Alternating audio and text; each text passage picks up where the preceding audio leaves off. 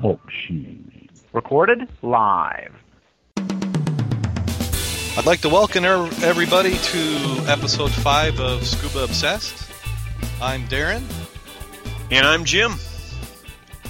And this is Scuba Obsessed. We're excited that everybody could come up. We got quite a bit of activity in the chat room tonight. We also have special guests. We have fellow diver, Bob Sweeney from the Mud Club. Hi, Bob. Hello. How you doing tonight? Not too bad. Survived an evening of racquetball already, so this is relaxation. Oh, wow. Some physical activity. Yes. Got to keep in shape for the diving. Oh, definitely you do. I need to get back into running here. The priorities. Everything is geared towards diving, isn't it? Oh, well, what other priority is there? Sometimes.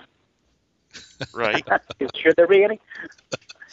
Okay, and we'll give a little background. We'll let Bob speak for himself, but what I think is what we'll find interesting tonight is Bob is a tech diver, and he does a lot of the diving that both Jim and I believe we hope that we're going to be able to get to do someday.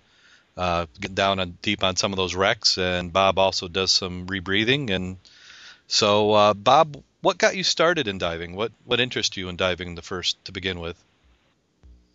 Well, I started actually back after I joined the Navy. My best friend in the Navy was already certified as a diver, and he talked me into actually taking the lessons.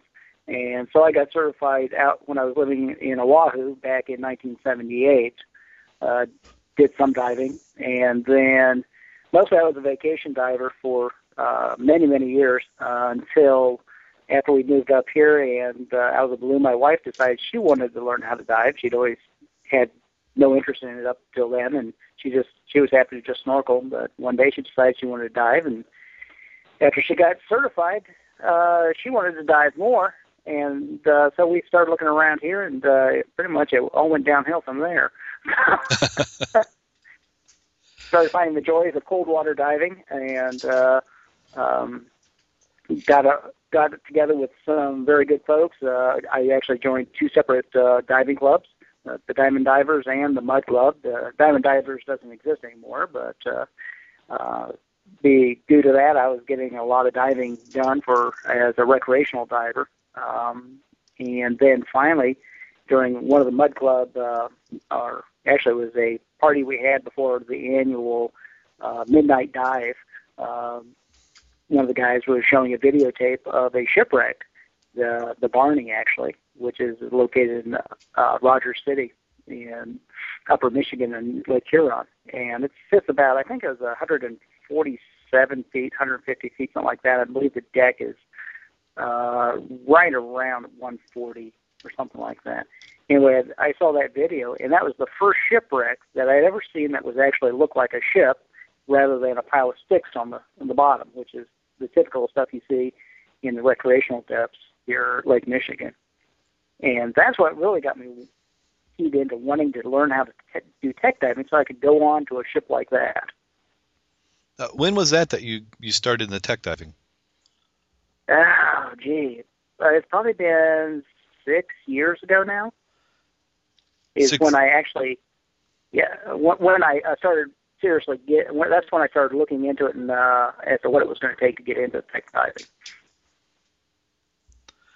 So what was the first type of tech diving that you did? So what, like, say I was going to get the tech diving, what's the natural progression from recreational?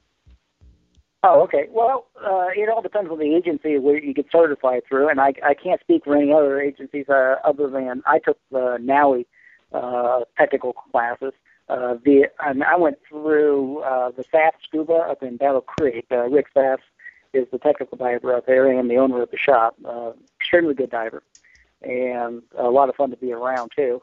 But I got into it, and the first class was just basically what they called an extended range class, which taught you the basics to decompression diving, what it was, and also diving, doing deeper dives with air only. They don't do that quite as much nowadays, but it was, diving down to up to about 170 feet on air, And let's see, also what they call advanced nitrox, which would be learning handling oxygen levels up to 100% oxygen. So that's basically the start. Now, I know now he's changed their layout, but that's more or less the type of thing. I think now they have actually an equipment class that you take first, which is getting you used to diving with the new all the new equipment that you'll be going with when you do getting to the technical field.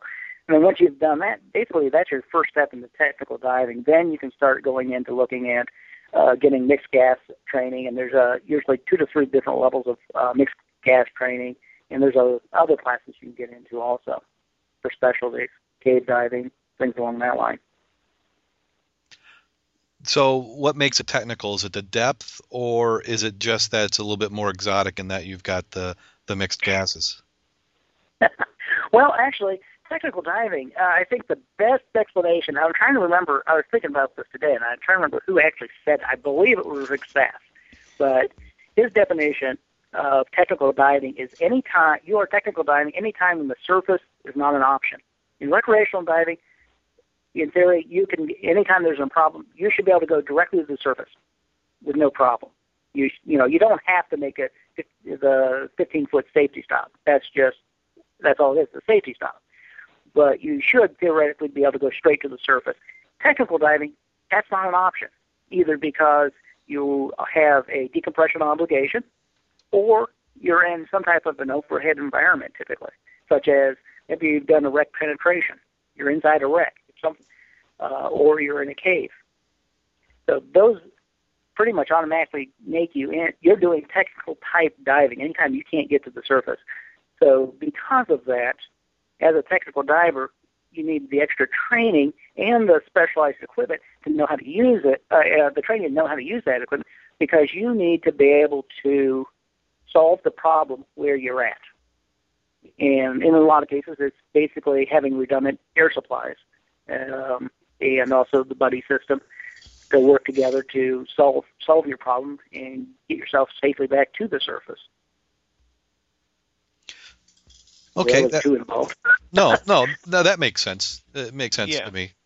The explanation of a ceiling basically makes the difference and makes it more understandable for people who have got more of a recreational training background. Anytime you can't ascend directly to the surface, calls for more training, and that's pretty much in a nutshell what you said, right?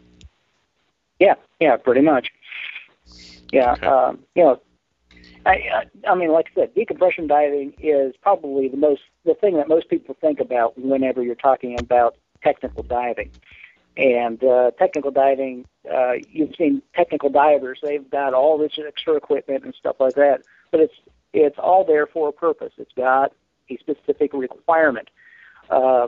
Technical diving is also a lot more structured than recreational diving. Recreational diving, you can pretty much, granted, we always say, plan your dive your plan. Recreational, typically, most people are past the beginner stage, say, well, what are we going to do out there? Well, let's go out, let's spend an hour, we'll go this direction, and we'll come back. The dive plan is usually pretty loose for most of it. But whereas in technical diving, you're planning, maybe days or weeks ahead of time for a specific dive.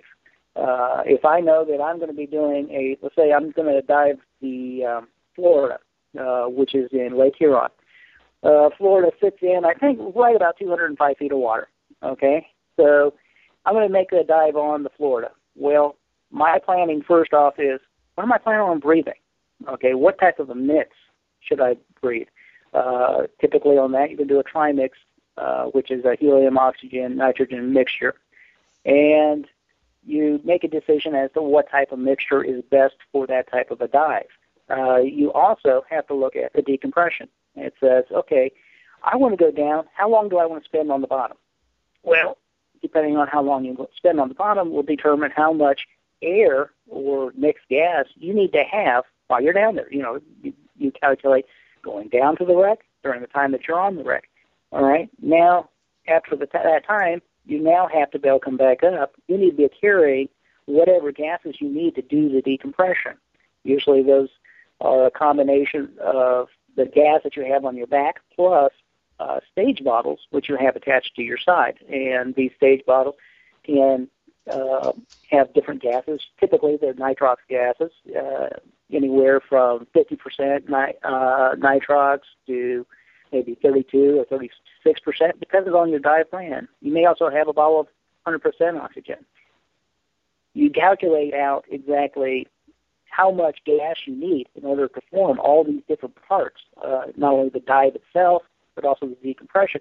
And then you look and see, well, what kind of tanks do I have to have? And if you don't have that size of tank with adequate margin, you might go and say, well, instead of spending 30 minutes on that wreck, let me cut it back to 20 minutes and see how my margin is. So there's a lot more planning involved. Of course, once you've done it for a while, 200-foot dive at 30 minutes is the same as another 200-foot, and you get them memorized more or less. So the planning's a lot faster and easier. But anytime I'm doing something new or different, you got to go back to the drawing board and sit and think about it and figure out, okay, what am I going to do? What kind of tanks am I taking? And what gases am I planning on breathing?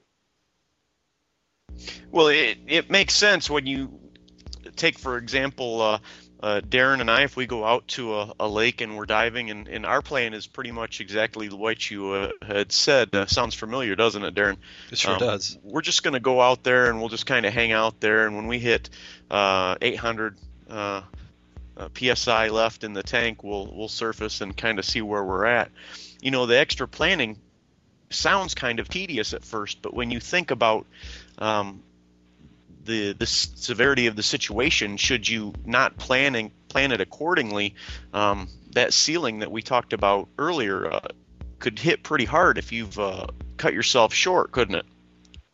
Oh yes, very much so. That's how people get bent, is when they don't make the adequate plan, or they're way too they push the limit a little bit too hard, or there's a lot of different things that can go into and cause you some definite heartache.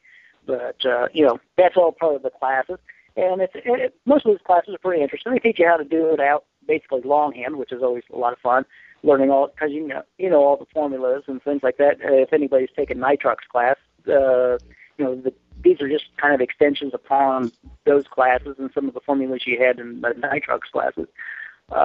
Then you get into, once you actually doing it, there's lots of software out there that will do the decompression planning for you. I've got a couple of different packages that I use myself that work just keen, and that's what I use rather than doing longhand. Now, as far as go ahead. But you know the theory and everything about why the formulas work, right? I mean, it's kind of like using a calculator versus being able to do the math on a sheet of paper. Once you understand how the math is, that's kind of the important part, and then you can let the calculator or the computer calculate it for you from there. But you've got to have a basic understanding. So that's pretty interesting. Yeah, what were you going to say? I was going to say that way is. In case the software goes kind of bad on you, it just gives you something. You go, hey, wait a minute, something's wrong here. Maybe I entered something incorrectly or something like that. There's no way I got 7 hours in the bottom. Right. Yeah. You get to know. Typically for me, when I don't dive the open circuit on the deep depths anymore, but like on my rig rigger, if I'm doing 30 minutes at 200 foot, typically that's about an hour back to the surface. So you're looking at about an hour and a half, hour 45 minutes total run time, typically, for 30 minutes at 200 feet. So that's, I look at that, that's my part of my planning right there. Is now, what do I need? What gases do I want? I may change it depending on the gases I want to dive, or the gases I have available, for that matter, in some cases. Especially if you're going someplace that the best gases may not be available. Maybe all you can get is this, okay, which may change your dive plan, tweak it a little bit. Or in some cases, your buddy may, because of what they're diving or what they're comfortable with, you may change your dive plan to match that. Now, when you first got into tech diving, what was the first piece of gear you upgraded? Oh, gee. That was probably the scariest thing when I first thought about doing technical diving, was that I went up to SAS and I talked to them about taking the class, and they had a piece of paper and they said, okay, here's all the equipment you need for the class, of which I was pretty much just recreational. I think I had a couple of 63 cubic foot tanks, and that was about it. And anyway, it was relatively expensive.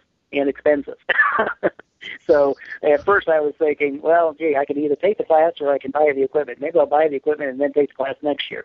But things worked out where I was able to do both. But the first piece of equipment, I think, in fact, yes, the first piece of equipment I bought was primarily because of the location. Because we're, Michigan, cold water, and if you're going to spend a lot of time in it, you don't want to be in a wetsuit. So the first thing I bought was a dry suit. So and I think that was probably one of the better purchases that I made, was getting that dry suit. Probably the next thing after that was I got a steel tank. I got a 119 cubic foot steel tank. Technical divers, you'll find, don't use their primary gas supplies tend to be in steel tanks versus aluminum. We use aluminum tanks as stage bottles because of the flotation characteristics of them. But for your back gas, typically you're using steel. You can take weight off. You don't have to carry as much weight. Most steel tanks are negative even when they're empty, so you're not adding extra weight to be able to get down. Right. Now, And most steel tanks also are high pressure, are they not, as compared to, like, say, the aluminum 80s that we dive? No. I mean, there's just like aluminum's different pressures. Steel's you got low pressure steels, which were very popular for a long time. Low pressure steels, which I think are typically 2,400 psi. I don't own any of those, but I believe they were about 2,400 psi, which is nice for areas where this way you get a good full fill, and especially if somebody's got a compressor that can't get up to 3,000 psi. A lot of steels are at 3,000 psi. The 119s I have are high pressure, and their pressure is 3442 for their at full pressure. Now, when you take those in, When you take those in, do they normally fill them to that, or do you have to instruct them, say, hey, I want this at 34? That depends on the shop. Different places, if you're going like here at Wolf's, you can get a high pressure fill or a low pressure fill. If you go with a high pressure fill, it's pretty much a 3,000 pound fill. Maybe a little over that, but it costs a little extra. So I like the $2 air fill, which is typically at 2,800 psi at Wolf's. So, which still gives me with a 119 when I'm diving that, like now during the wintertime, it's a pretty good fill there. Makes sense. Right. You still got a lot of air there. Oh yeah. Now, yeah, and especially in the wintertime. I think right now I can do 2 or 3 dives, especially with the short dives that we do here on open circuit. Yeah. So you upgraded to a dry suit, and then you went with some steel tanks. What was some other gear you had to upgrade? Oh, well, I originally, at first, I didn't want to get doubles. I didn't have the money to buy the doubles, because the doubles rig was going to run, and that I believe it's about $1,000 between the 2 tanks and your manifold. So what I did was I bought just a single steel, a 119, and I got an H valve for it. If you're not familiar with an H valve, it's got 2 connectors on it. So because you need to be able to have your primary and your secondary regulators on those.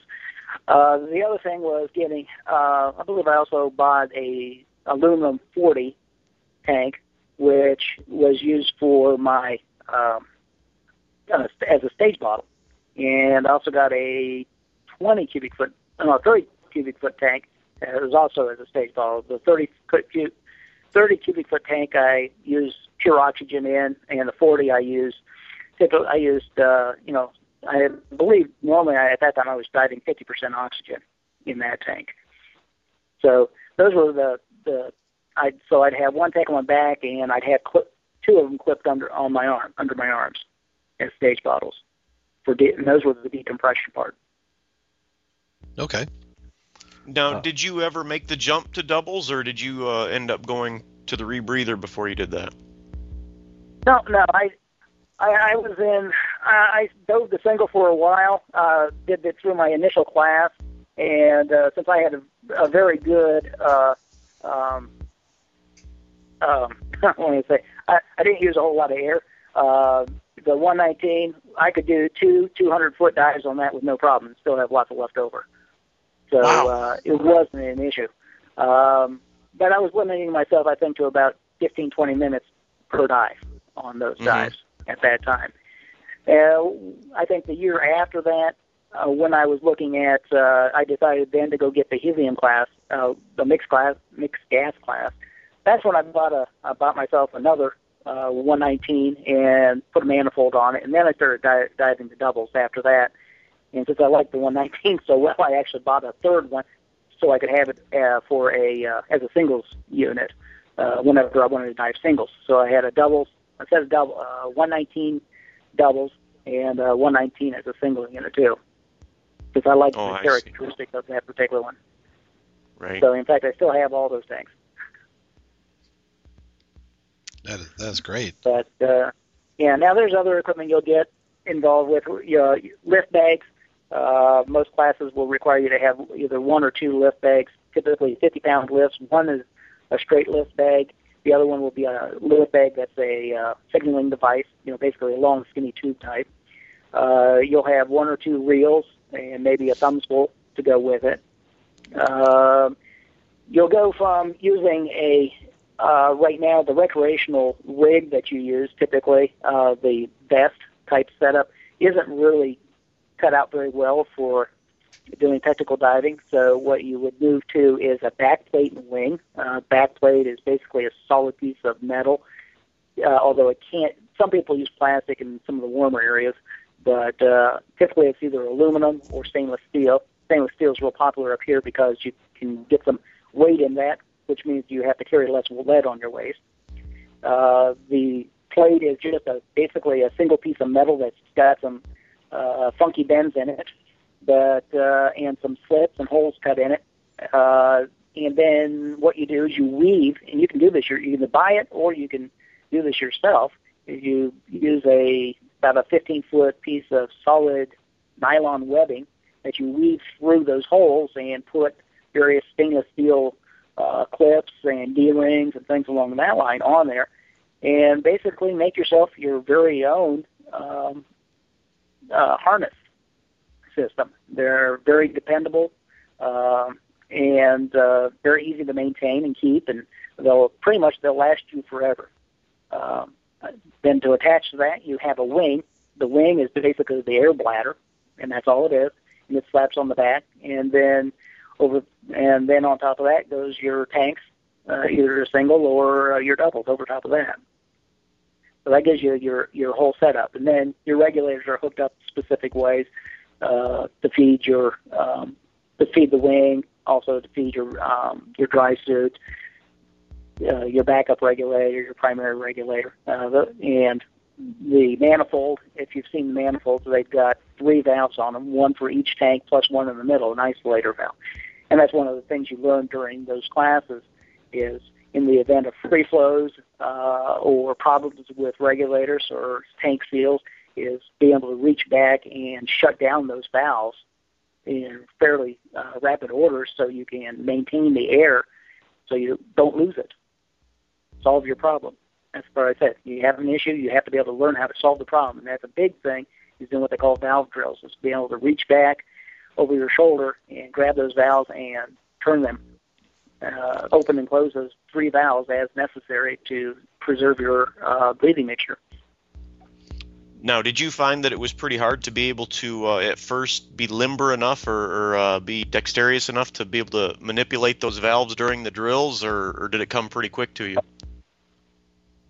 It was difficult at first, and I think most people find it. There's some exercise. I actually did some yoga things I found on the internet that helped limber me up so I could reach back there more easily. I also, by the time I got to that point, realized the dry suit I initially bought was not adequate for technical diving. It didn't give me the reach that I needed. In other words, the suit material kept my hands from going back far enough to actually turn the valve, which was a problem. So I got rid of that suit and traded it in and got a new suit, a much better suit, where I could reach the valves. So valve drills are the bane of a lot of people. It can be a problem for some people. Well, better than the alternative of not being able to turn it off. Right. Yes. Right, yeah, you could see. But I know I would have problems because I'm not as limber as I used to be. I guess if it came to that, I'd have to do some stretching and some exercises to help that along, too. Yeah. And there's ways of doing it to help yourself get to them. You can do things like hike the tanks higher on your back so that you can reach them. There's others because, there are tricks that you can do to get those things closed, and they even make, I think it's OMS makes some valve extenders that attach to your valve and come down to your side so you can twist a little bit more easily. Some people invert the tank so that the valves are at the bottom. You don't see that too often because it's kind of hard to set your tanks down then. I think I've seen that divers over in Europe. I've never seen anybody over here, but I've heard of some people over in Europe do that. But you'd have to be very careful with your manifold then. Yeah, you would, especially doing a boat dive or something. I could see those manifolds getting smashed on a gunnel or something in entry and having a big problem. It could be a problem, yeah. I've never actually seen it myself, but I've heard of people that have done it. So, what's your favorite wreck that you've been on? You said that was kind of your trigger into getting you into some of the deeper dives. On all the things that you've done, what's your most memorable deep dive? Probably my favorite wreck is the one I was talking about earlier. Is the Florida, which is up in Presque Isle, it's in Lake Huron on the Michigan side, Presque Isle, which is about 10 miles south of Rogers City. It's a beautiful wreck. It was hit, I believe, in the side during a collision with another ship and sank it. And it's just a great, big, beautiful wreck. You got great visibility up there. Visibility, every time I've been up there, the worst visibility I've seen was about 60 foot. I've seen it as good as 80. It's just a very beautiful wreck up there. Close second for me would be the Windy 8, which is also in that same area. There's quite a few very nice wrecks right in that area. If you're a technical diver, it's a beautiful, because all the wrecks are sitting in basically about a 170, 180 to 200-ish feet of water. So it's a great for diving for technical divers. Even beginner or experienced technical divers, and the wrecks are in beautiful shape. They're deep enough down that surface storms don't bother them, and they're, because of the way the shoreline is around there, the water stays clear most of the year round. Now, what type of temperature are you looking at down there? I mean, you're talking 165 and deeper. Yeah. I mean, temperature typically is right around 41 degrees on just about all those deeper wrecks that I've seen. At least I don't know whether or not it varies very much during the, typically I'm going there in late summer time frames. It's when I've tended to go to those things, and it's always been sitting right around that temperature. Right, and that's kind of what helps keep them as nicely preserved as they are, doesn't it? The cold, clear water. They're cold water, and also it's very low oxygen content. So there's not a lot of. You look at a lot of these wrecks look very much like they did when they sank. You can see very easily, in most cases, the damages that was done. I mean, the only thing that's not there, the sails aren't there, the rope isn't going to be there. Those all decay away. None of those have bodies on them, so you don't have to worry about that. There's only one that I know of where it's got a bone that you can see, but that's the only one I'm aware of. And that's the Typo, which was a wooden sailing ship that had a load of coal. It sank stern first, and when it hit, somebody got caught in the coal pile. And there's a boot, a leather boot there, and if you look closely, you can see the femur coming up into the boot. Wow. They call him Typo Tony. So. So now, when you're down that deep, one of the things that's a big subject in the Great Lakes is the invasive species, and of course we've got our favorites. Have you seen anything down there that's starting to degrade those wrecks yet? Oh yeah, you've got the zebra mussels are the ones. They're basically the ones that are in the shallower areas. But once you get down deeper, there's another type of mussel, and it's called a quagga. It's a slower growing mussel. But it's still one of those that it's slowly covering up. The deeper wrecks you'll find they're not as covered up as the shallower wrecks, but they're definitely getting there. I've definitely seen over the last few years more zebra mussels on these things, but you can still find a lot of open wood and stuff like that. Right. Okay. And if you go up to, I believe, in Lake Superior, there's almost no mussels up there at this time. So those wrecks are still very good, very visible, very easy to figure out what they are. Wow. That would be something to be able to see that some of those wrecks firsthand rather than watching videos or pictures or listening to some of you guys who have really experienced it explain it. It's got to be something to dive on one the first time and see it. Mm-hmm. Yeah, I enjoy. I dove the Presque Isle wrecks. I've done 2 trips up there. The first time was all open circuit. Next time was some people I met. We had 6 rebreather divers, and we chartered a boat for a week 2 years ago, and did all those wrecks there. And going on them as a rebreather diver was just heavenly. And this summer. We've got 12 rebreather divers who will all be we're chartering 2 boats this summer and spending a week diving all those wrecks up there. Wow, which will be a lot of experience. Fun. Now, what was what got you into the rebreather part of it? I moved into the rebreather.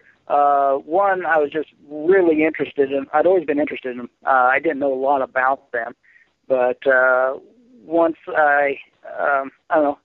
I don't remember what actually triggered me to start looking into them again, but I spent probably a good year looking at the different things, and I'd made the decision I wanted to move into rebreathers. I just didn't know which one, but there's probably a couple dozen different types of rebreathers out there.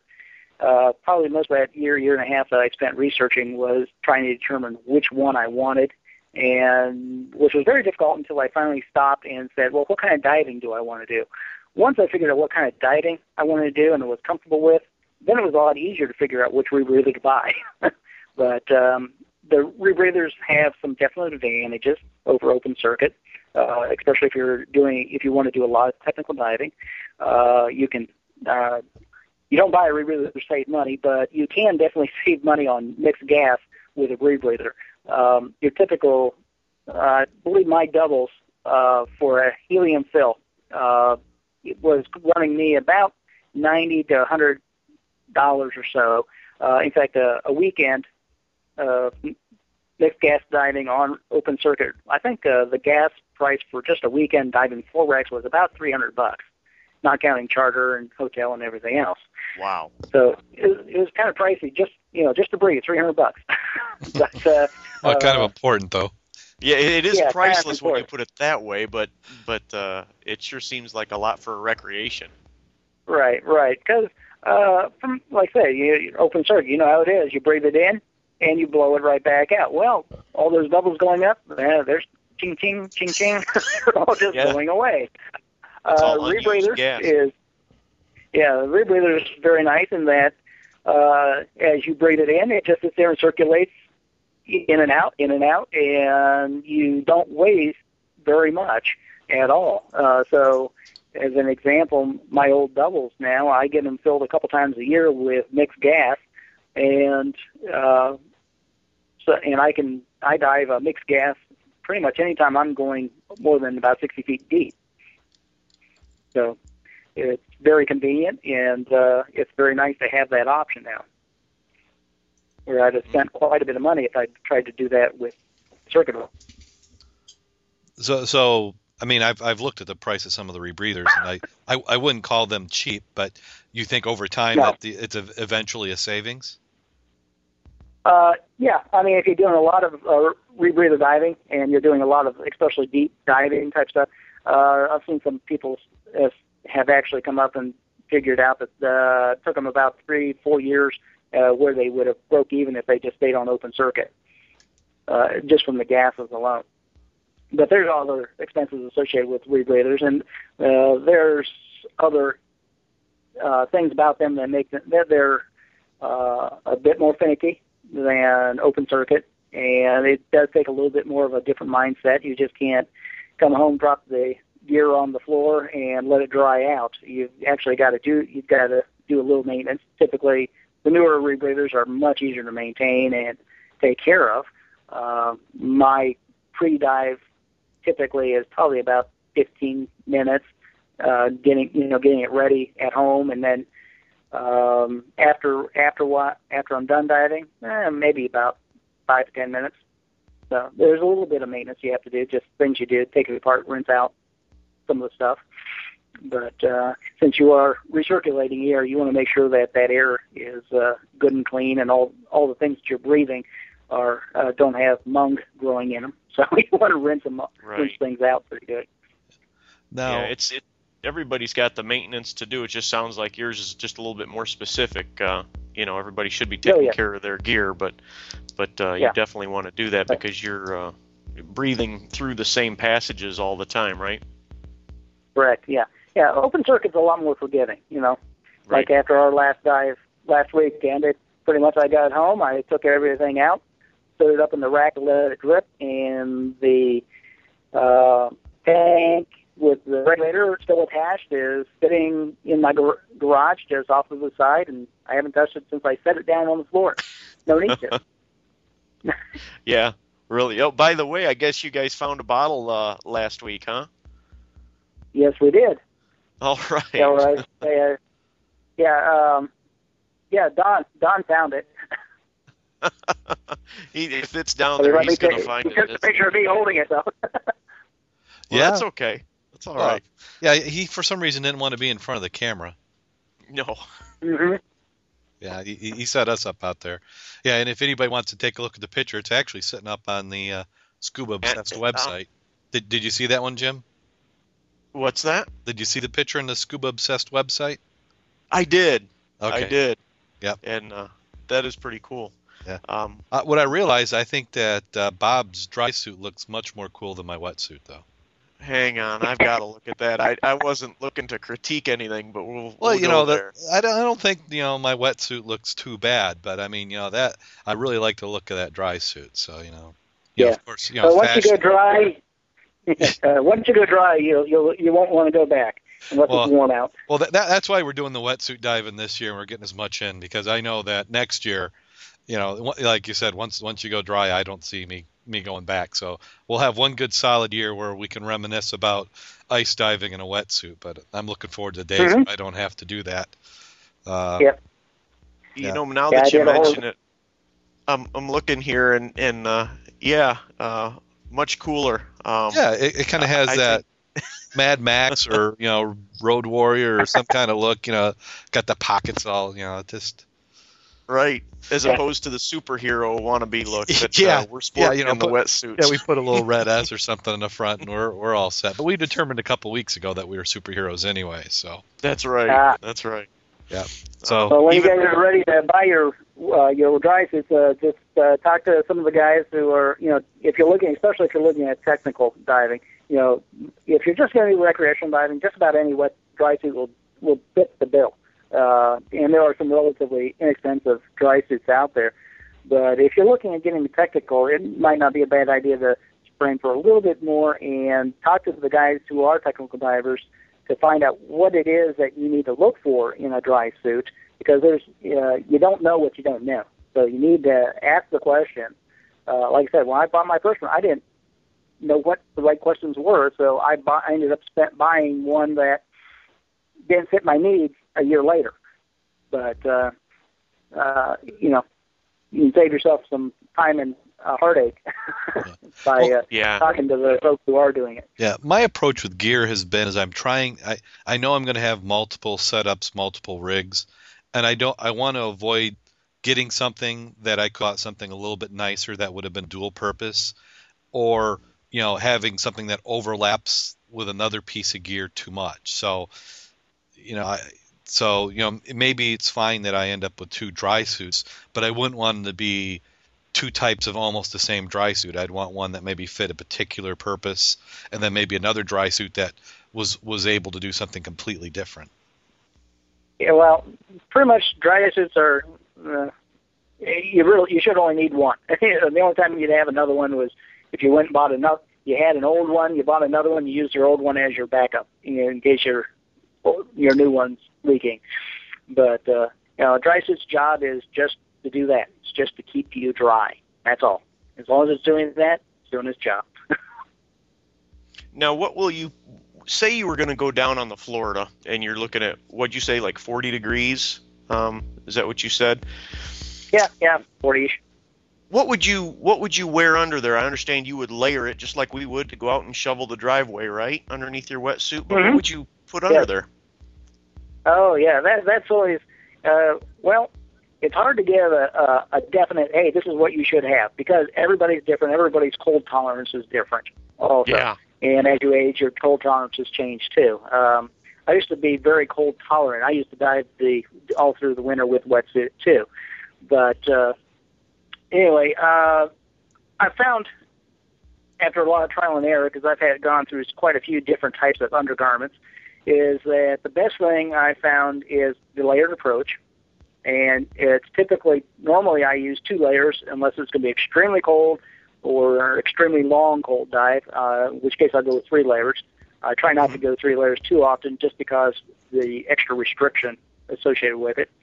But what I want first off on my body is right close next to my skin is a layer of polypropylene, basically a material that will suck the moisture off of you, because when you're in a dry suit, essentially the humidity inside is 100%, and you're always sweating. You sweat continuously. Even in cold water like this, you are sweating. Right. And you need to get that water, that sweat, away from your skin as soon as possible. The faster you can get away from your skin, the more comfortable you're going to be. So something like what I use is specifically the Under Armour cold gear. You see it a lot of different places. And I use that as my initial layer. It's a very form-fitting type of, shirt and bottoms to it. I also wear a thin pair of socks, which are polypropylene also, to suck it away from your feet. Then over top of that is my primary layer. Now, some people, there's lots of different things out there, and I can't speak for anything other than what I've done before, but I've used Thinsulate before, and it was pretty decent. I used it was a DUI garment, 400-gram Thinsulate. Personally, I didn't particularly care for it because I thought it would restrict my mobility. But after a lot of experimentation, I found something I like, and which works well for me, which is called Fourth Element Arctic Gear. And it's a 2-piece top and bottom that's a polar fleece, multiple layer type stuff. It's also wicks the moisture further away from your body. And I found that to be the best for my personal use. I know people who use weasels. Those are made over in Europe, I believe England, Great Britain, which people just love those. It's like getting into a giant sleeping bag. There's some, some people just love them. I can't speak about them because I never dove them. So, but sure. A lot of people swear by them. That was weasels? Yeah, weasel. And there's a lot of other things out there too. Like the animal weasel. Weasel, actually, it's Weezle. They're probably man-made weasels. Oh, okay. Yeah. I was thinking that there's like a weasel farm, and then they're skinning the weasels and then sewing them into pelts. I guess I never thought of that. I never thought of that version of the word, but yeah. The Fourth Element, I like those personally. I like them quite a bit, and they're very comfortable. And then on my feet, I'll put on a pair of real thick wool socks on top of that, and that's typically what I wear. Now, keep in mind also, I dive a rebreather normally, and that's more than enough to keep me. I actually wear less because of diving a rebreather than I did when I was diving a open circuit. I would actually probably have that third layer on a lot more often, which goes between the under layer and that the top layer, which the layer I had typically was like almost a thin, it was a one-piece suit,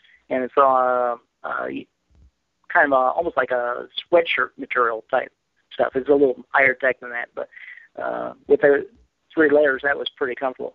With the rebreather, I didn't need as much because with the rebreather, when you're breathing the air that you're recirculating, it's warm. It's warm and very moist. So unlike open circuit, where every breath you bring in, one, it's cold air, and it's cold not only because it's sitting in the tank surrounded by cold water, but also as it expands, it drops in temperature even more. I think I've read somewhere it gets down to at one point, right after it expands through the first stage, it's like minus 50 degrees. I don't know how true that is, but I remember reading about it once. But you know how cold that air is. And every time you inhale it, you're inhaling into your lungs, you're warming it up, and then you're breathing out that nice warm air and breathing in more. So the air to get rid of it, yeah. Right. So you're expending a lot of energy heating that air over the course of a dive, whereas with rebreather, the air is already warm, and actually because of there's the chemical reaction that is occurring that sucks the carbon dioxide out, it actually produces heat and water. So you're actually breathing in this real nice, warm, moist air. So it's another source of heat loss that you don't have with a rebreather, which is, like I said, is another advantage if you're on a rebreather for long decompression diving in cold water. Now, with that rebreather, what's been the longest dive you've been able to do from the time you went under to when you got back out? What was the total duration? I think about the longest I've ever done was close to 3 hours. Usually by that time I'm hungry. Well, I'm hungry when I go down, but... Right. I'd be needing a Snicker bar well before that, I think. Yeah, or there's other bodily functions that need to be taking place at that time. Yeah, that's true. And the dry suit, unless you got the valve there, it's a little bit different situation. Yeah. The P valve, that was a new acquisition last year, so. An upgrade. That was my last upgrade. Now, can they retrofit that, or do you have to? I'm assuming. No, you can. It's very easy. I put it in myself. You just very easy to install those things. You don't really need them until you start getting into the longer dives. I was looking at this year or last year getting into dives that were 2 hours length or more. So I wanted the P valve in there at that time. So there were a few times that I really wish I had one. What's the most unusual thing you've seen underwater? Most unusual thing. We'll put him on the spot. I was just trying to think. Probably the most unusual was a wreck, just the wreck in general that I saw, and sorry, I don't remember the exact. It's either called the Detroit or the City of Detroit, and it's right at the tip of the thumb area, and I believe it's sitting in about 210 feet of water, and it sank in 1854. So this is also the oldest wreck I've ever been on, but it's a twin paddle wheel on either side of the ship, sitting upright on the bottom. Both paddle wheels totally intact with the steam engine in between, and that was just probably one of the most amazing things I'd seen. Because one, I'd never realized how big those paddle wheels were. Those things are just gigantic, and these paddle wheels were totally intact. And the steam engine was really interesting looking because it was a very old, I think the name of it's called a traveling beam steam engine. I looked it up at one time. Yeah, those are was interesting. Pretty neat. It was pretty neat looking.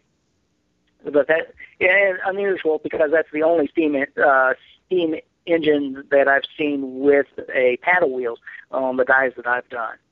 So everything else, I've seen quite a few steam engines, but they've all been driving propellers. Very cool stuff. Yeah. See, Jim, we just got tons more diving to do. That's all it is. Yeah. And I think that takes Scuba Obsessed to a new level too. Yeah. When I was doing the open circuit stuff, and after I joined the dive clubs, I was averaging doing anywhere from 120 to 150 dives per year, and most of those were up here in the cold water. Now, since then, because I was going, 2 or 3 times a week sometimes, but since then I've looked more for quality versus quantity, especially when after a few years you get tired of diving the local lakes, because typically you'll see a rowboat or two and things along that line. There's not quite as much to see in the local lakes, and so that's when you got into diving out on the lake, got my own boat so I could actually dive out in Lake Michigan, Lake Huron, on the wrecks that I wanted to go to, which opened up a whole new avenue too. Yeah, that is a lot of fun, and that's where we're at right now. Just getting in and getting wet is an adventure for us. So it'll be just a couple of years, and we'll be probably following in the same footsteps of, wanting to get in, seeing more and different things. Couple years. I'm talking about next week. If I had my way, we'll dive 4 or 5 nights a week. Yeah. Well, that'd be nice, but. Yeah, I think the we'll be taking the boat out, and we'll take you out to some of the local wrecks, and you're more than welcome to welcome to come with us until we start moving up into the higher level stuff. We always start the year out early with some of the easier stuff like the Havana, the Verano, which are 50-foot wrecks, and then we'll move into the Rockaway, which is a 60-footer, and then probably the next thing around there would be the Ironsides is at 120. The Ann Arbor 5 out South Haven, which is a real nice dive, which actually has quite a varying, although it's sitting in about 156, 160 feet of water, you can get on the ship right at about the 100-foot level. And because of the way it's sitting on the bottom, it's actually it's piercing the bottom, and it's sticking out of the bottom at about a 30-degree angle. So you can see quite a bit of the ship just from the back, the high point of it. So if you're comfortable diving at least 200 foot, that's a good one to go to. Yeah, and that's what I see us this year is just, there's the shallower stuff, getting some more time under our belts, and and obviously there'll be some additional training going along in there as well. Yeah.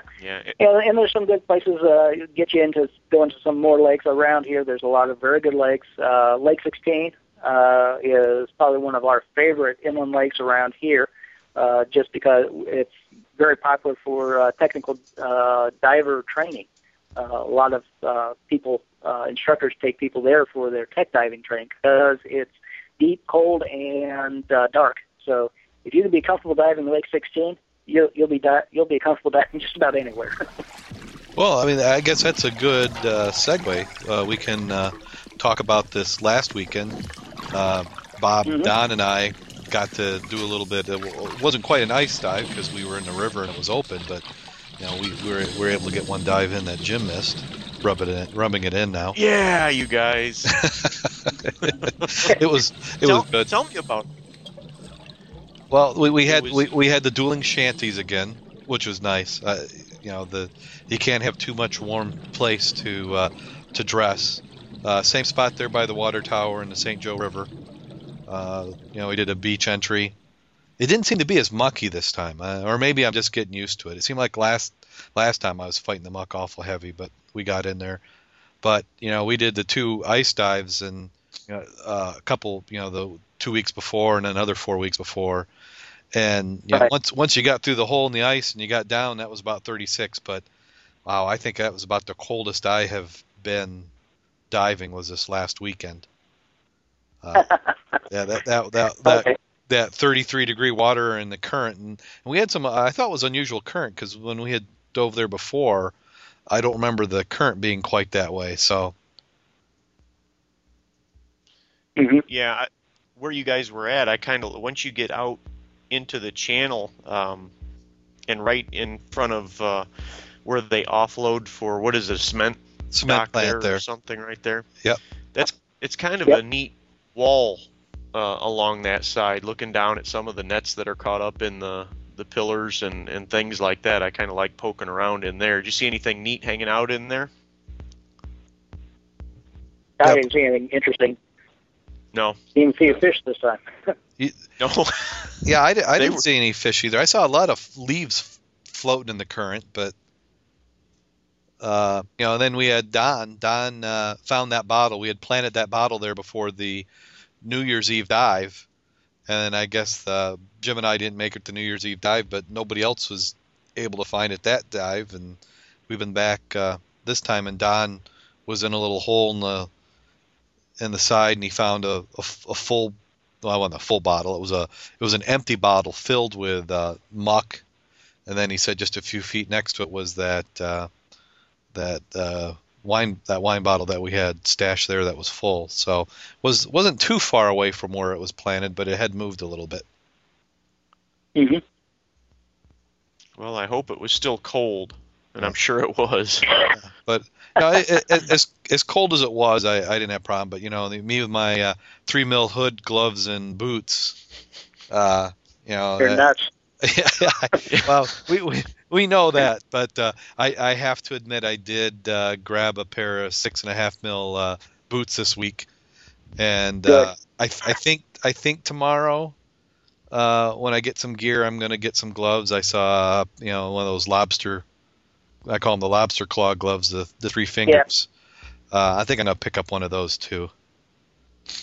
I think Yeah, that's a good good idea. idea. Yeah, and then probably my next upgrade for this would be probably another hood. It won't happen this time, but maybe in a couple weeks I'll pick that up. And then I think as far as cold weather wetsuits, that's as far as I'm going to go. I noticed that one of the dive shops here had 8 and 9 millimeter wetsuits, and I was asking them, besides Don, Jim, and I, who is crazy enough to be diving in a wetsuit this time of year? And he said nobody.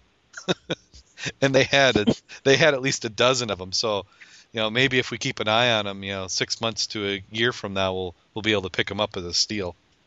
Right. I'm hoping. Hopefully you'll be in dry suits then. I'm I'm actually hoping. hoping. Yeah, I'm hoping that my goal is get the wetsuit all completely kitted out, get the regs and gear. Then I think the dry suit, and I'll start moving my way. Pick up a back plate and a wing. Slowly, just a little bit every so many weeks, so it doesn't show up so much in the bank account when I'm doing it. Kind of smuggle it under the radar. Yeah, Cook that's the one. books a One little thing I bit. talked to Don about. Oh, I'm sorry. I talked to Don You're- about in the Mud Club meeting is having a demonstration of how to put together a plate and wing, how to build your own. Yeah, I've gone on It's to actually pretty good. that like one of the brands I've seen out there's a Dive Right, and they've got some nice videos. And I have to Yeah. admit, I have to watch the videos 4 or 5 times for it to sink in. Because you're watching the video 2-dimensional on the screen. I want to, have the tank, have the back plate, however, start the webbing. But what was interesting is I noticed some things on that which I had the strap on my BC wrong, and it was just how I got the BC. Nobody had showed me that when I watched them rig up a back plate and a tank. I'm like, oh, well, that's how it's supposed to be. So, it seems like I learned something new each time. Oh yeah. I'm still learning things new as I watch how different people do things, and sometimes I adapt their ideas or try them out and see whether or not they'll work for me. Yeah, that's a great approach. I just noticed that every time I get out in the water, it seems like it'd be a little bit easier, getting suit up, get the gear, get everything together. So, Mhm. and Right. that's part of the draw to it. I like a sport and activity where you can actually feel like you get better each time, but then there's still plenty more that that you can learn, and just get into it. Mhm. So yeah, we had that, and then of course we had that photo op. I think next time we're gonna have to turn it around and get Don in the picture. Yeah. So that was good to get in, and then this week Jim's joining us. So far it looks like we have Jim, Bob, Don, and myself will be doing Lake 16. Yeah, Kurt that Wetsky will should go be fun. there. Who's Oh, going to be good. there? Kurt. Kurt. Kurt Oh, Wetsky. great. So Yeah. that'll be great to see him. I don't have we dove with Kurt yet, Jim? Uh-uh. Yeah, I don't Nope. think so. I don't. Schedules just always never meshed quite right. So I know we've talked a couple times about it, and it ought to be a good time. Yeah. Now, Bob, you want to tell us what we can expect on that dive? Well, Lake 16, the concept here on Lake 16 is that it's a relatively small lake, and from the public access, we'll walk out. Actually, I have to walk out quite a ways, probably at least 125, 150 feet out, because the way but I understand it's very solid ice right now. But we'll go out. The way this lake goes is at the boat dock. It goes down. There's like a little bowl depression area there that's probably 30, 40 feet across, and which doesn't get more than about, I think, 12, 15 feet deep. And then it comes up to about 2 feet deep as it goes across essentially a sandbar. And it stays that way for 50 feet or so. And then it all of a sudden drops off, and probably at about a 45-degree angle down to around 70 feet. There is a training platform that is sitting in about 20 feet of water, but it's anchored in 40 to 42 feet of water. So the idea is we will cut our opening as close to over top of that platform as we can. We may have to make a couple small practice cuts so we figure out exactly where the platform is. But I imagine the visibility should be fairly decent. We should be able to find it quickly, I believe.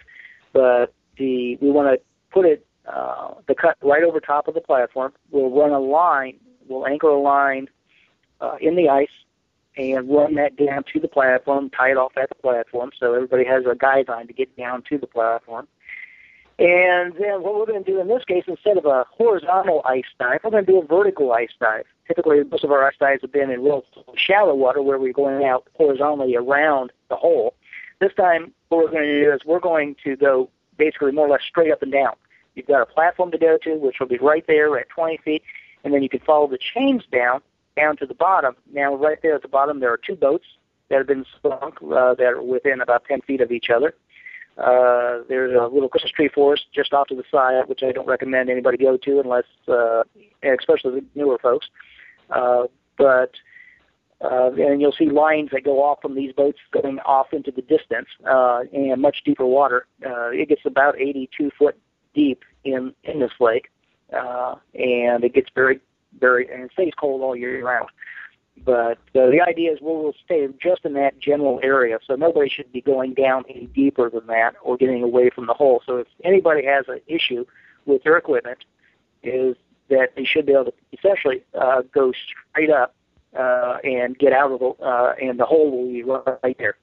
For some of the newer people and anybody who wants it, what we'll do is we'll still have the ropes for the ice diving. They'll be attached. You can have them attached to you, so that you can, and we'll anchor those up on the surface. That way you can follow the rope back and always know where to go get back out. That makes sense. So I think it'll make for an interesting dive, and we'll be going down in teams on this. We may all actually be in, because we're not going to have any surface people watching the ropes on the surface in this case. Right. Yeah. This should be a good time. I think so. The one thing that'll be interesting, especially since we're diving wetsuits, the ice dives we've done so far, 18 feet, as those wetsuits compress as we get down, I think our in time could be a little shorter this time. Yeah. But you may also find that the water typically is also a little warmer under the ice. The ice does a good job of insulating it. Well, that's true. Unlike the river. Yeah, unlike the river, which was 33 degrees, because that's all ice melt. Well, that was 33 degrees, and that current was flowing over me. I mean, it's like I was actually kind of turning which shoulder was into the current, and the other side would actually warm up. So, yeah, it could be warmer. So that'll be interesting. It'll be nice. It's and we've been wanting to get up to Lake 16. We've heard about it, since we joined the club. Yeah. It'll be nice to get that in. Yeah. I could see us coming back and visiting that a few times this year. Yeah. So don't forget to bring your lights. Probably won't need them, but it's better to have them and not need them than wish you had them. Yeah, I learned that. I mean, there's certain things in the diving that I just end up taking all the time. I mean, I guess unless it was tropics and sunny, but it seems like even when it is, there's always a crevice or a crack you want to look into. So right. Now, we don't have the high power laser beams that you're accustomed to. So our lights are mostly just for location and up close seeing. But should we expect Bob to have the Borg helmet, and like the lasers attached to the side? Yeah, I think he. I will have my lights. Yeah. I don't go anywhere without my HIDs. Yeah. We actually have a question from the chat room coming from Don. And he said to make sure that we ask you when we're talking about things that are interesting. He says watching the formation of the frazzle ice from underneath it. If you could describe that. Oh, okay. What that was, this was a dive probably about 3-4 years ago that Don was on this dive. Also, in fact, it was at the water tower, just like the one we did last week, and it was very cold. The water temperature was sitting, according to my thermometers, right at 32. And actually, I think in the river it was showing as 31. But I was at one point where I was looking at some of these old piers, wooden piers, and they had these ice crystals growing out of basically very long, straight needles growing straight out of the wood. It was really interesting looking, very fragile looking. But you could actually see these things growing. And as I was watching this thing, and I'm in probably about 15 feet of water, I believe it was, all of a sudden I realized I couldn't see him as well as I could just even a few minutes before.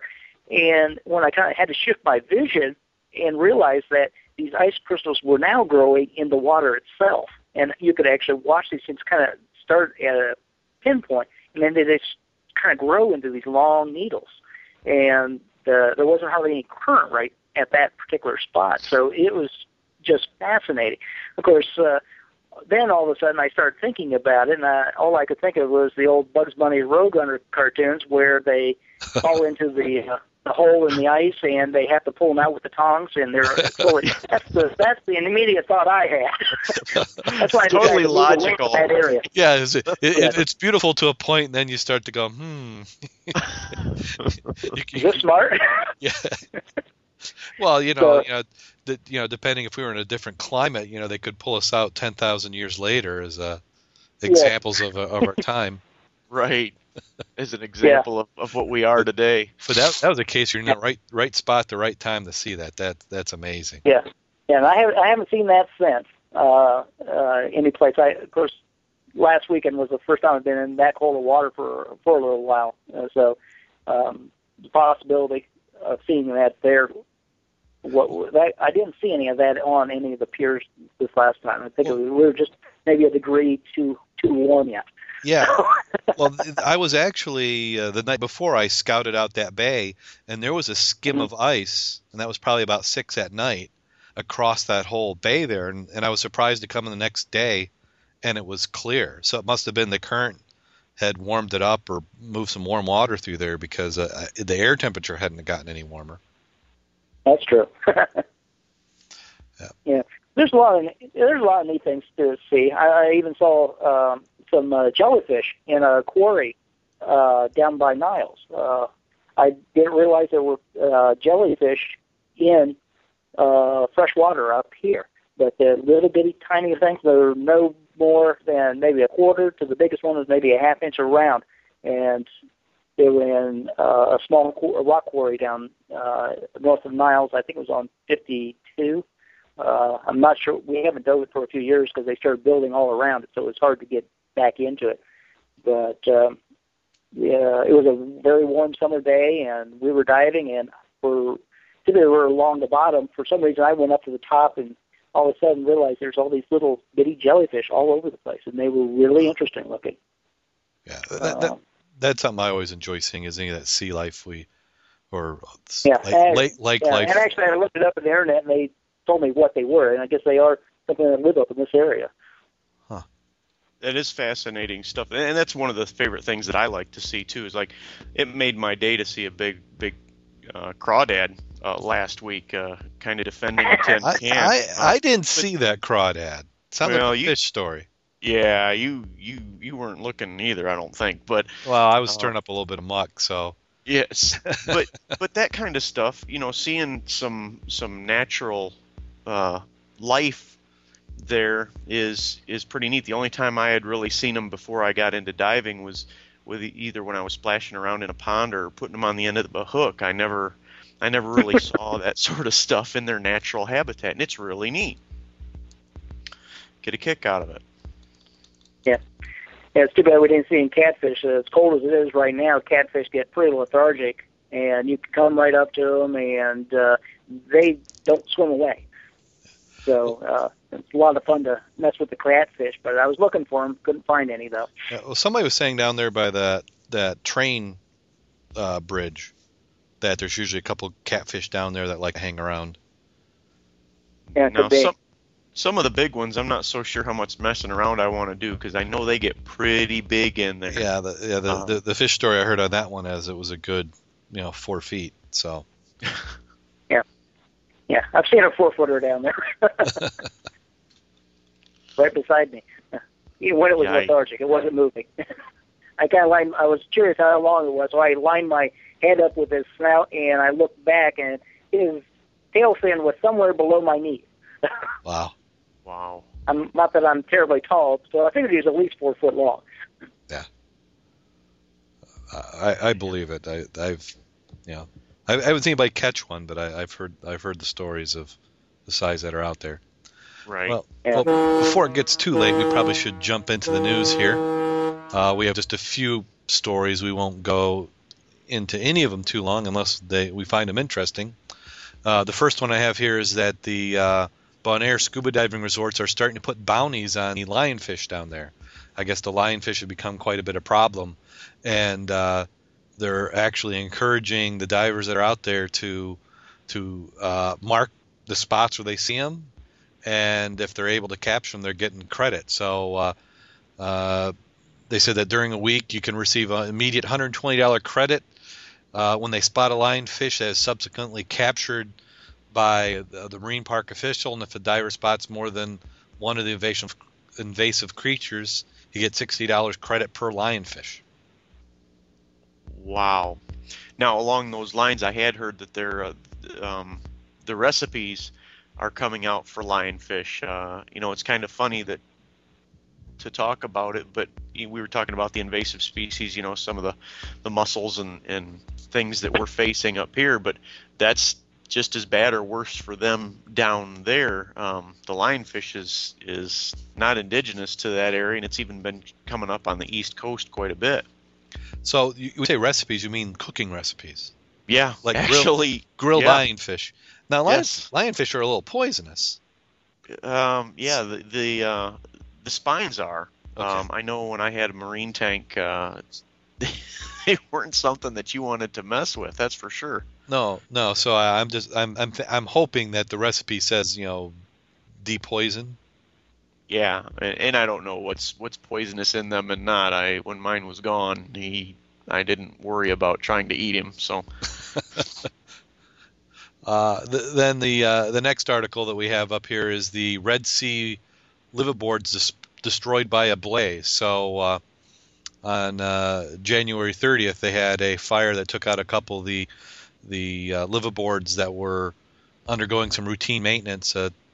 It was they operate in Egyptian waters, so if you happen to be a live aboard diver, and it's one. You might want to in the Red Sea, and you might want to check to make sure that you're still going out diving. They're supposed to be contacting everybody this week to reconfirm some reservations, but it's a good thing to check into. And then we have a recall. The Maersk Scuba Diving Company announces a safety recall of the Nemo air dive computer. Maersk Diving this morning announced a product safety recall, and I say this morning, it's of the article on the scuba diving computer, and it says under certain circumstances the O-ring can fail and cause a slow leak of breathing gas through the quick connector. So it looked like from the picture I saw it was one of those diving computers where you got the quick connector onto the hose.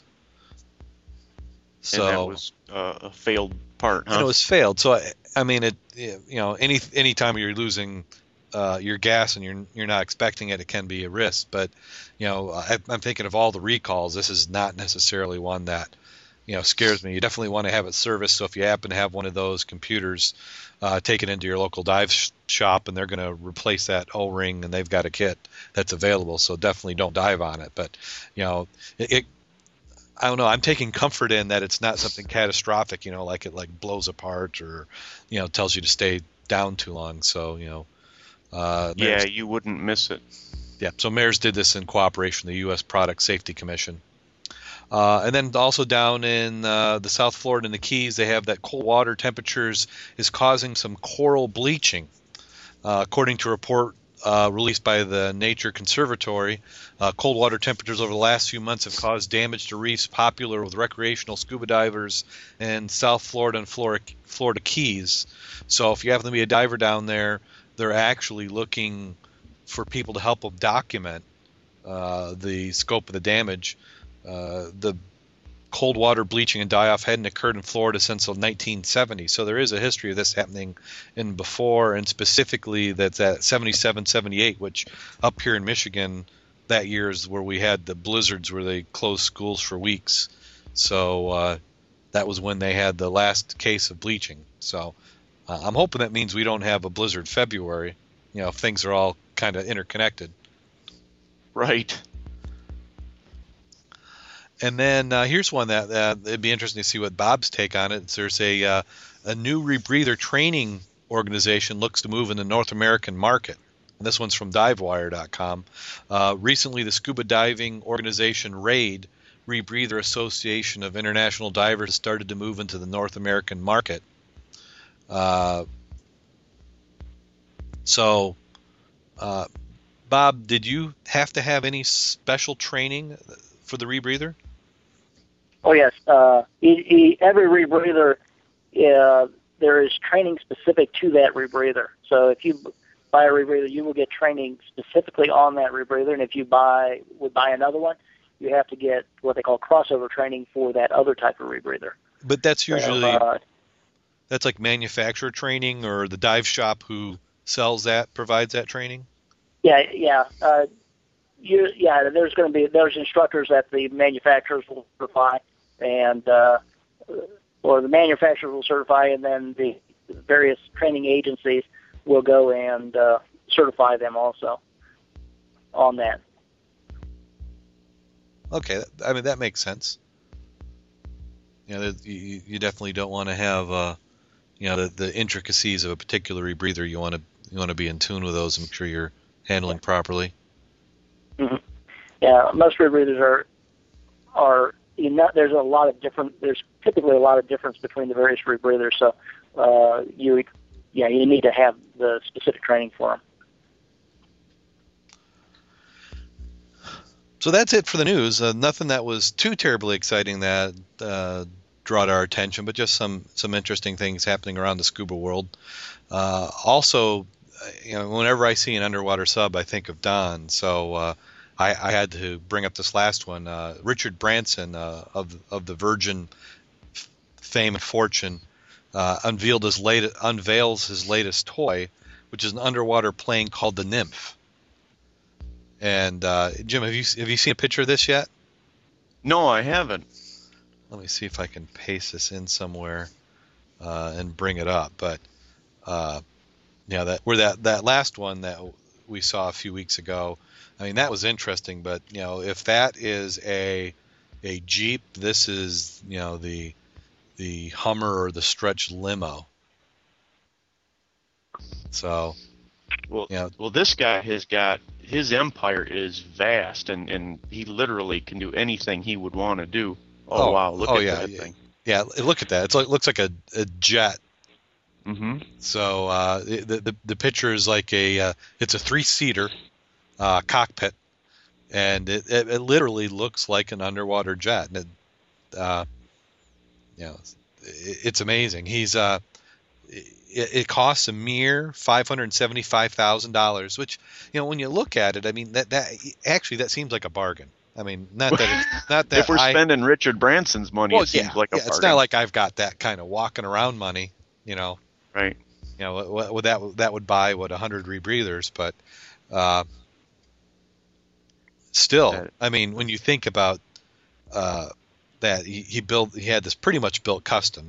I'm sure the company Hawks Ocean Technologies has done stuff like this similar before, but that is something else. And then Ever the businessman, it's just not for his own use. So if you happen to be one of the guests on his private island, he's gonna let you use this, but for a mere $25,000. So and I guess if you're staying on his private island, $25,000 a week to play around with his underwater jet, right, isn't going to be anything much at all. Right. Yeah, and people need to look that up and take a look at it. It kind of reminds me of what was it that Evel Knievel jumped over the Snake River Gorge on? Looks like a modern version of that thing. Yeah. Yeah. So it can go down to 130 feet. Of course, it's going to hold a pilot and then 2 other people in it. And like the other one where you had scuba gear, this looks to be something that you're contained in. So typical speed is 2 to 5 nautical miles per hour. But if you can get down to 130 feet, I mean that's got to be nice. So it'll be a little bit of time before I'm going to have saved up for one if I start putting big boys toys. That's what that is. Yeah. And it'll take a while. So we just need to find some rich benefactor who just wants to donate something like that. Well, I think we've come to the end of another show. I'd like to thank Bob for coming on. Yes, thank you, Bob. Thanks for having me. That's our pleasure, and we'll have to have you on again. And what we need to do one of these times is maybe get 2 or 3 of the club members on at the same time, and maybe we'll have to plan something where we have something to talk about. So we'll have an event. We'll all go out and do the event, and then come back and come back on the show. Next week's episode, we're going to have Craig Rich, who's an author, and he's also happens to be. Do you know Craig, Bob? Name's up from there. Yeah, he's up there in Holland, but he's coming out with a new book, and he's going to be on the show next week. The book he has out is For Those in Peril, The Shipwrecks of Ottawa County, Michigan. And it's currently available on pre-order, and it's going to be shipping in February. So sometime this month they'll be having it out. So next week we're going to have him on, have him talk about the book and some of his diving experiences. So we're looking forward to that as well. So it should be interesting. Do you have any last words, Jim? No, I'm looking forward to Saturday. I didn't get a chance to dive last weekend, and I am really looking forward to it. And I think it's going to be a good time. And I think on top of the dive, we need to scout a good place for coffee or a cup of soup afterwards, because I think we're going to need it. I think we will too. How about you, Bob? Ottawa is close. Ottawa is close, so yeah, you probably get your coffee. All right. Okay, well, this is it for episode 5. Hope everybody comes out and visits us for episode 6. Until next time, go out and get wet. This is Darren. And this is Jim. Dive safe.